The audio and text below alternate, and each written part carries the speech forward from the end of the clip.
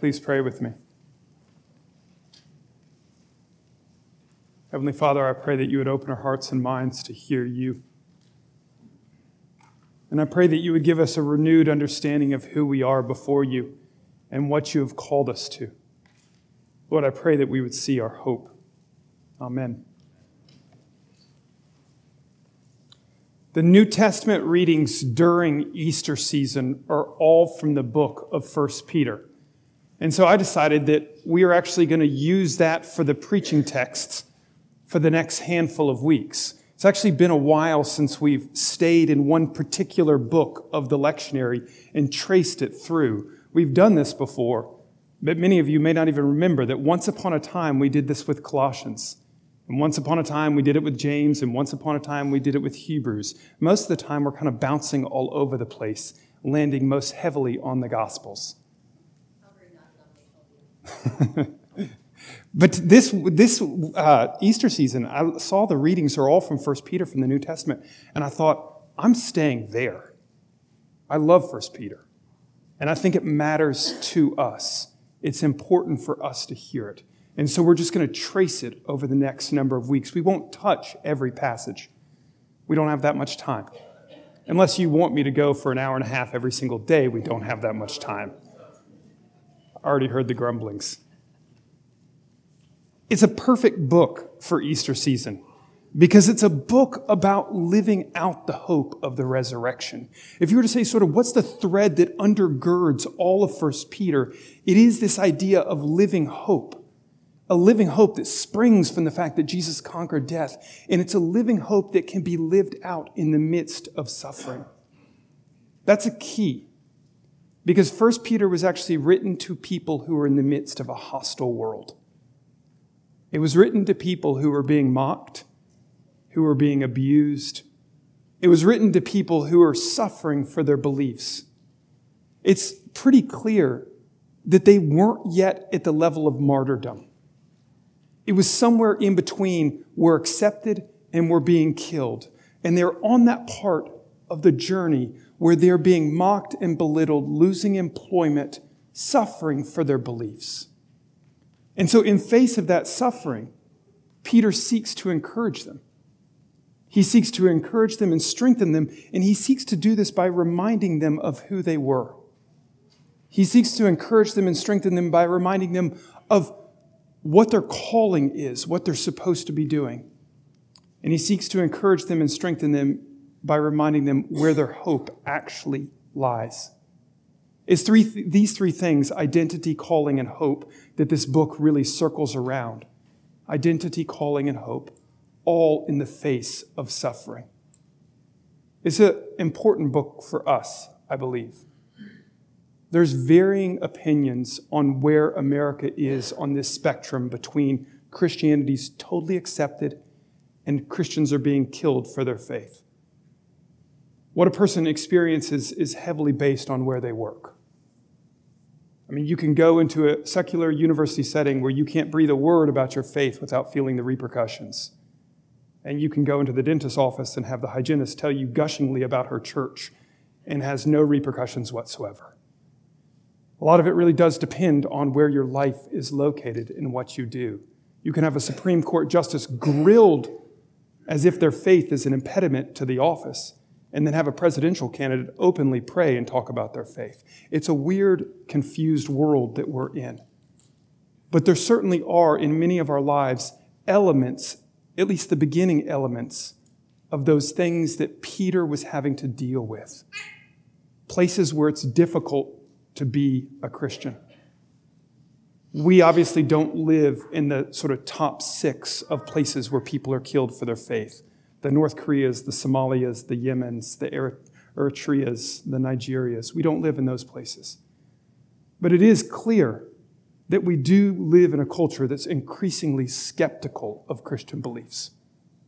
And sort of on the positive, the best end of the spectrum, it's just this dismissed as an irrelevant thing. So it's a private belief that has no bearing on real life for the public square. And at the worst, there's a hostility. A belief that this is intolerant, ugly, full of hate, irrational. In other words, we may not be where 1 Peter's audience was, and we're certainly not where Nigeria is right now, but there are elements of his message that we need to hear. Because whenever Christians are faced with people who dismiss their beliefs as irrelevant, irrational, or full of bigotry, whenever Christians are faced with that sort of perspective against them, it's easy to respond in the wrong ways. It's easy to respond by saying, we're just going to fight back. We're going to take everything back and we're at war with them. It's easy to respond by saying, we're going to run away, we're going to retreat into our own little enclave, and we won't have anything to do with them. And it's easy to respond by compromising, by saying, let's give up those parts of our beliefs that make the world think that we're crazy. Flight, fight, compromise. The three basic temptations. Those things, by the way, aren't unique to Christianity. Anytime a person's beliefs are opposed by the world around them, the temptation to fight back is real. The temptation to run away is real. The temptation to compromise is real. That's not unique to Christianity.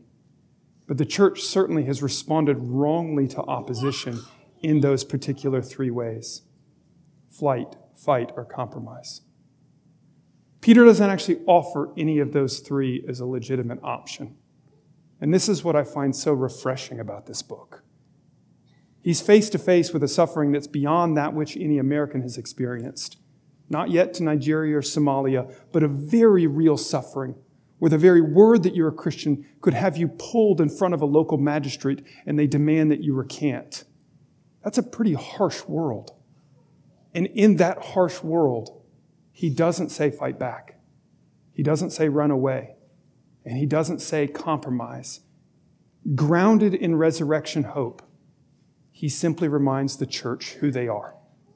He reminds them what their calling is supposed to be. And he reminds them where their hope actually lies.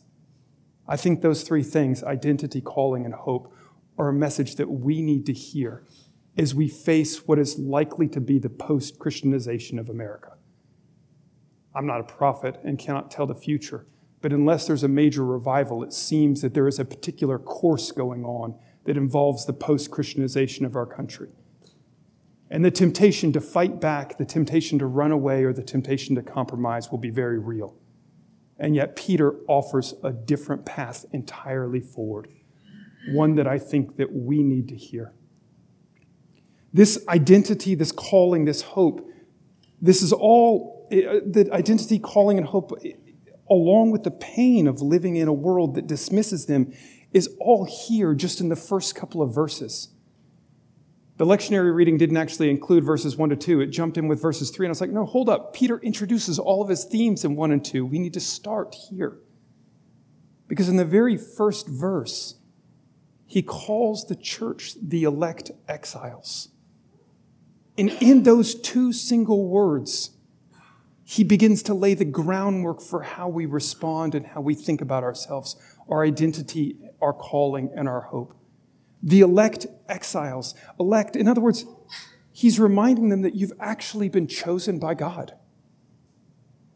I think this is something that we need to actually grapple with. That the church has been chosen by God. That God's doing something. That he's not hamstrung. That he's not at a loss. He uses in verse 2 the word foreknowledge, that God actually has a purpose and a plan, and that includes even this little body. That includes you and me. That he's actually got something that he's up to. They are the elect ones. They've been chosen and set apart to do something. This election involves an identity, that they've been made into something that they were not before. That this is something that is more than just you and me gathering in a room, that there is something going on in the very heart of God that overflows into creation, and that it includes this. He's trying to wake them up to the realization that this isn't just me all by myself, that God is at work. He's doing something. And yet he calls them exiles. Exiles are people that don't fit in the world. Exiles are people who are lonely. Exiles are people who feel like their culture is not their own. who feel like they're a long way from home and feel like they're overlooked and disregarded. It's this exile status that we feel when the world dismisses a Christian belief is irrelevant or intolerant. And it's this exile status that we feel when we're tempted to fight back, when we're tempted to compromise, when we're tempted to run away. Just in those two little words, Peter's laying the groundwork for all that he's going to do. Verse 2 is like this as well, far more important than we would think, not just an introduction. He's hinting at something that will become increasingly clear in chapters 2 and 3. According to the foreknowledge of God the Father and the sanctification of the Spirit, for obedience to Jesus Christ and for sprinkling with His blood. This hints at the fact that we aren't called into existence. We aren't the elect to be superior. We aren't the elect to fight back. We aren't the elect to run away.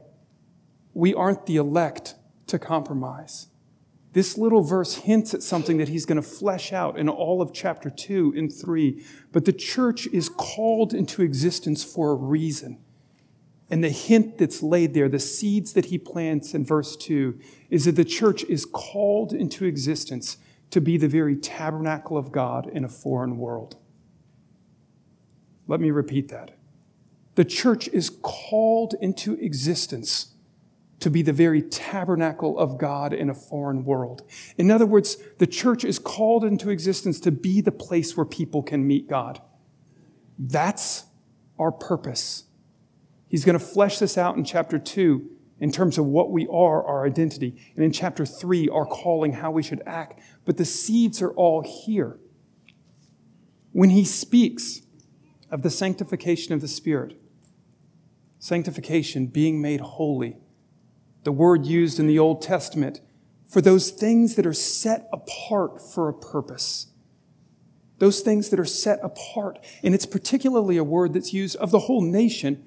It's called a kingdom of priests, and Peter will pick this up. But it's used particularly of the Levites and of the temple itself, something consecrated. And it's not consecrated to be at war with the world. It's not consecrated to run away from the world. And it's not consecrated to become like the world. It's consecrated to be something utterly unique in the midst of a strange land, a place where people might see the presence of God. It's consecrated to be the tabernacle, the temple, the place where God meets with man. All that is hinted at in that little word sanctification. And he's going to flesh it out for us fully at the beginning of chapter 2. The word sprinkling with his blood that he uses in chapter 2, this hints at the same thing, because if you read Old Testament, what you discover is, the things that were sprinkled with blood? Those things that were consecrated. The temple, the tabernacle, the priests, the elements used in those systems. Do you know why they were sprinkled with the blood? To consecrate them and to set them apart so that they would be used for a purpose. All of the seeds planted in this verse point to something. The church isn't elected so that it can just be content that it's better than the rest. The church isn't elected so that it can have a superiority complex. In fact, if we're honest, we know ourselves and we know that we are absolutely no more deserving than anybody around us. The church is not elected to fight the world, and it's not elected to run away from the world or to retreat from the world. The church isn't elected just so that we get to be saved and escape. Election is about calling. The church is elected so that it become consecrated and set apart for something that God in his foreknowledge has chosen to do. Peter's reminding them of something in the midst of a suffering world, and the thing that he's reminding them is the fact that your lives are bigger than what you think. They are part of something that God is doing, and he has a very clear and explicit plan for this. This brief introduction hints at so much. The image that's kept coming to my mind as I've wrestled with what he's hinting at is that of an embassy on foreign soil. Think about it. It's not a perfect analogy, but I think it's decent. Because an embassy on foreign soil has its own laws internal to itself, does it not? It's expected to be loyal to that country that planted it there. It's expected to obey the rules and the laws of the country that planted it there. And that embassy necessarily will feel weird, the odd one out in the culture that it's planted in. This sort of place that doesn't fit. But nobody ever says that because it doesn't fit, that means there's something problematic it needs to compromise with the world that it's in. And nobody ever says because it doesn't fit, it needs to fight with the world that it's in. And this is where the analogy breaks down, because it is a little bit of a retreat from the world that it breaks in. The analogy is not perfect, but I think it should help us, because the hint of these verses is that the church is God's embassy here. In other words, when we try to take away the distinctions and become just like everything else, we've lost the calling. When we start fighting with the world because we're different, we've lost the calling. And if we run away, we'll forget the very reason that we were sent. The church called, formed the identity of God's tabernacle, sprinkled with blood, called into obedience of Jesus. And that phrase in verse 2 is so important, because if the calling and identity of the church is to be the tabernacle, the place where God meets man, distinct from the world and yet in it for the sake of salvation, if that's the calling, then it must be in obedience to Jesus, because he alone is the perfect place where man meets God. The church is just following him in this trajectory. There's so much embedded in just the first 2 verses. I told Courtney that I was tempted to start preaching the 45 or the 50-minute sermons because we haven't even gotten to verse 3, but I won't do that to you. I value too much the moment of silence in the prayers of people where we begin to work out this in our hearts as we think about our neighbors. I value too much being able to sing many times throughout the service. The rest of the book will begin to flesh this reality out. When you look at the second half of chapter 1, it's all about holiness and love. And you say, why are holiness and love so important? Why does it matter that I abstain from sin? Why does that matter that I love my neighbor? And the answer is because you were called to be the tabernacle of God in a foreign world. The tabernacle is a place of holiness. To taint it with sin is to disregard and blaspheme what God is doing with it. Why do I have to love my neighbor? Because the whole point of the tabernacle is that it might be planted in a foreign soil so that those people would see the character of God. And how will they see the character of God if we are not loving them? At the end of chapter 1 and the beginning of chapter 2, the first few verses at the end of 1 and the first 3 at the beginning of 2, he talks about abiding in the Word of God. Why is this important? Because it's in the Word of God that we see how God redeems man and we see what he is doing. If we were to understand our identity and calling, we must be abiding in the Word of God. He moves from there in chapter 2 into the full-flown description of the church as God's temple in this world. He fleshes that one out entirely. He carves it in stone, quite literally. He moves from there in the latter half of chapter 2 to begin to address how do we deal with the people around us. If this is true, that we are literally called into existence to be different, to be planted in foreign soil so that people might come to see God, how do you treat your government? How do you treat your neighbors? How do you treat your employers? And he works through all of these things in chapters 2 and 3. Like I said, it's a really important book for us to face. Dealing with the question of who we are, what we're called to do, and where our hope is. The brief introduction in verses 1 and 2 hints it's so much. It's worth acknowledging as we close, and really today my goal is just to introduce the book, so don't fear if I didn't touch every phrase. In fact, my encouragement to you all is take this little book home and wrestle with it. Read it over the next 5 weeks. Think about it. Let it seep deep inside of you. But it's worth acknowledging as we sort of talk about the beginning of this book that it's actually uncomfortable to be exiles in the world. No one really wants to be the odd one out. No one really wants to be the kid on the playground that doesn't fit in. Nobody actually wants to be in the place where they feel like they cannot be honest about who they truly are at their work for fear of what people will think of them. It's uncomfortable to be the odd one out. We want to fit in. But exiles, by definition, are people who actually just very simply don't fit. By the way, that may be enough for you because you may go, oh, then I'm not doing something wrong if I feel like I don't fit. It's uncomfortable to be in that position. It's uncomfortable to feel like you don't have a home, that everybody in your neighborhood is on the same wavelength and I can't be on their wavelength. It can be uncomfortable to be in that position. And that's why most of us will likely face one of those three temptations: to fight back and try to claim some ground so at least I have a place that's mine. To run away, not deal with them so that I don't have to feel that feeling. To compromise so that I'm a part of them and I don't look like the crazy one because I believe in something that they think is crazy. It's uncomfortable to be in that position. And the temptations that we face are real. But Peter's clear. We've been called to be exiles for a reason. God has a purpose for this thing that he is doing with the church. When you think of yourself as the embassy, you go, yes, I can imagine that not everybody would want to be on that embassy. But you can understand that it has a reason for existing. And that may make some of us go, wait a minute, I didn't know that I was signing up to be on this boat. I thought I was signing up to be on a boat that would just make my life easy. And what you're telling me is that I'm signing up on a boat that actually has a purpose, but it's a purpose that involves feeling like a foreigner in your own land at times. And therefore we look at things and our beliefs are questioned and we say it's just easier to let that one go.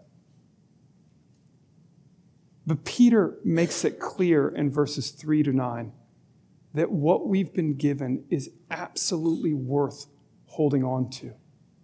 And so it's actually with the glory of verses 3-9 that I want to close. Because he makes it clear that even though we face this discomfort and even though we face this temptation, what we have been given is too valuable to lightly let go of or to lightly compromise. It can be wearisome to feel like you don't fit. But it's a good reminder to know that the glory that we've been given surpasses all of the discomfort that we might feel. In verses 3-5, he talks about the fact that we have been born again. And I know that's Christianese, but I actually delight in this passage because he uses it in a way that feels different than the way John uses it. He says we've been born again into a living hope. He says we've been born again to an inheritance that's imperishable, unfadable, incorruptible. He says that we've been born again for salvation that's ready to be revealed. His point as a reminder to the church is that you've been born into something that's waiting for you out there. A living hope, an inheritance to come, a salvation that's going to be revealed. Reminding them that there is something in front of you. I think that reminder is necessary for us because the day that we live each day occupies so much of our thoughts and our hearts, and we can forget that there is something that is waiting for us that is greater than anything you have ever experienced. This is not the end, in other words. The thing that lies in front of you is greater than anything you have experienced as of yet. This living hope, this inheritance, the salvation ready to be revealed. In that, he acknowledges, and this is verse 6 and 7, that we experience suffering and grief. But what he says in those verses is that even though God does not cause those things, and even those things caused weeping and grieving, that God's not powerless in the face of it. Even the sufferings and grief can be turned into refinings for us, so that the faith that comes through on the other side is beautiful and pure, full of glory, so that when Jesus is revealed, all this explosion of praise and glory and honor will occur. He's reminding them that even though you face things that are difficult, God would use those things, not cause them, but use them for the refining of your faith. And then he closes his verses with the very simple declaration that even though we haven't seen Jesus, we rejoice in him and love him. Some of you may say, I don't feel very much love for Jesus every day. And I think Peter would say, you missed my point. You keep showing up. You keep saying your prayers. You keep seeking him. That is love for him. Don't get dissuaded because you don't feel everything right now. Rejoice in him. And the thing that lies behind that, even though you have not yet seen him, is one day you will. One day you will. That's the thing I want to close with. The thing that's appropriate for resurrection season. Is it, you say, why should I continue on this ship that is a foreigner in a strange place? And he says, because one day you will see Jesus. Let the desire to see the Lord grow in your heart. And let it encourage and strengthen you to heed his calling, to listen to his description of your identity, and long for the day when he will be revealed. Amen.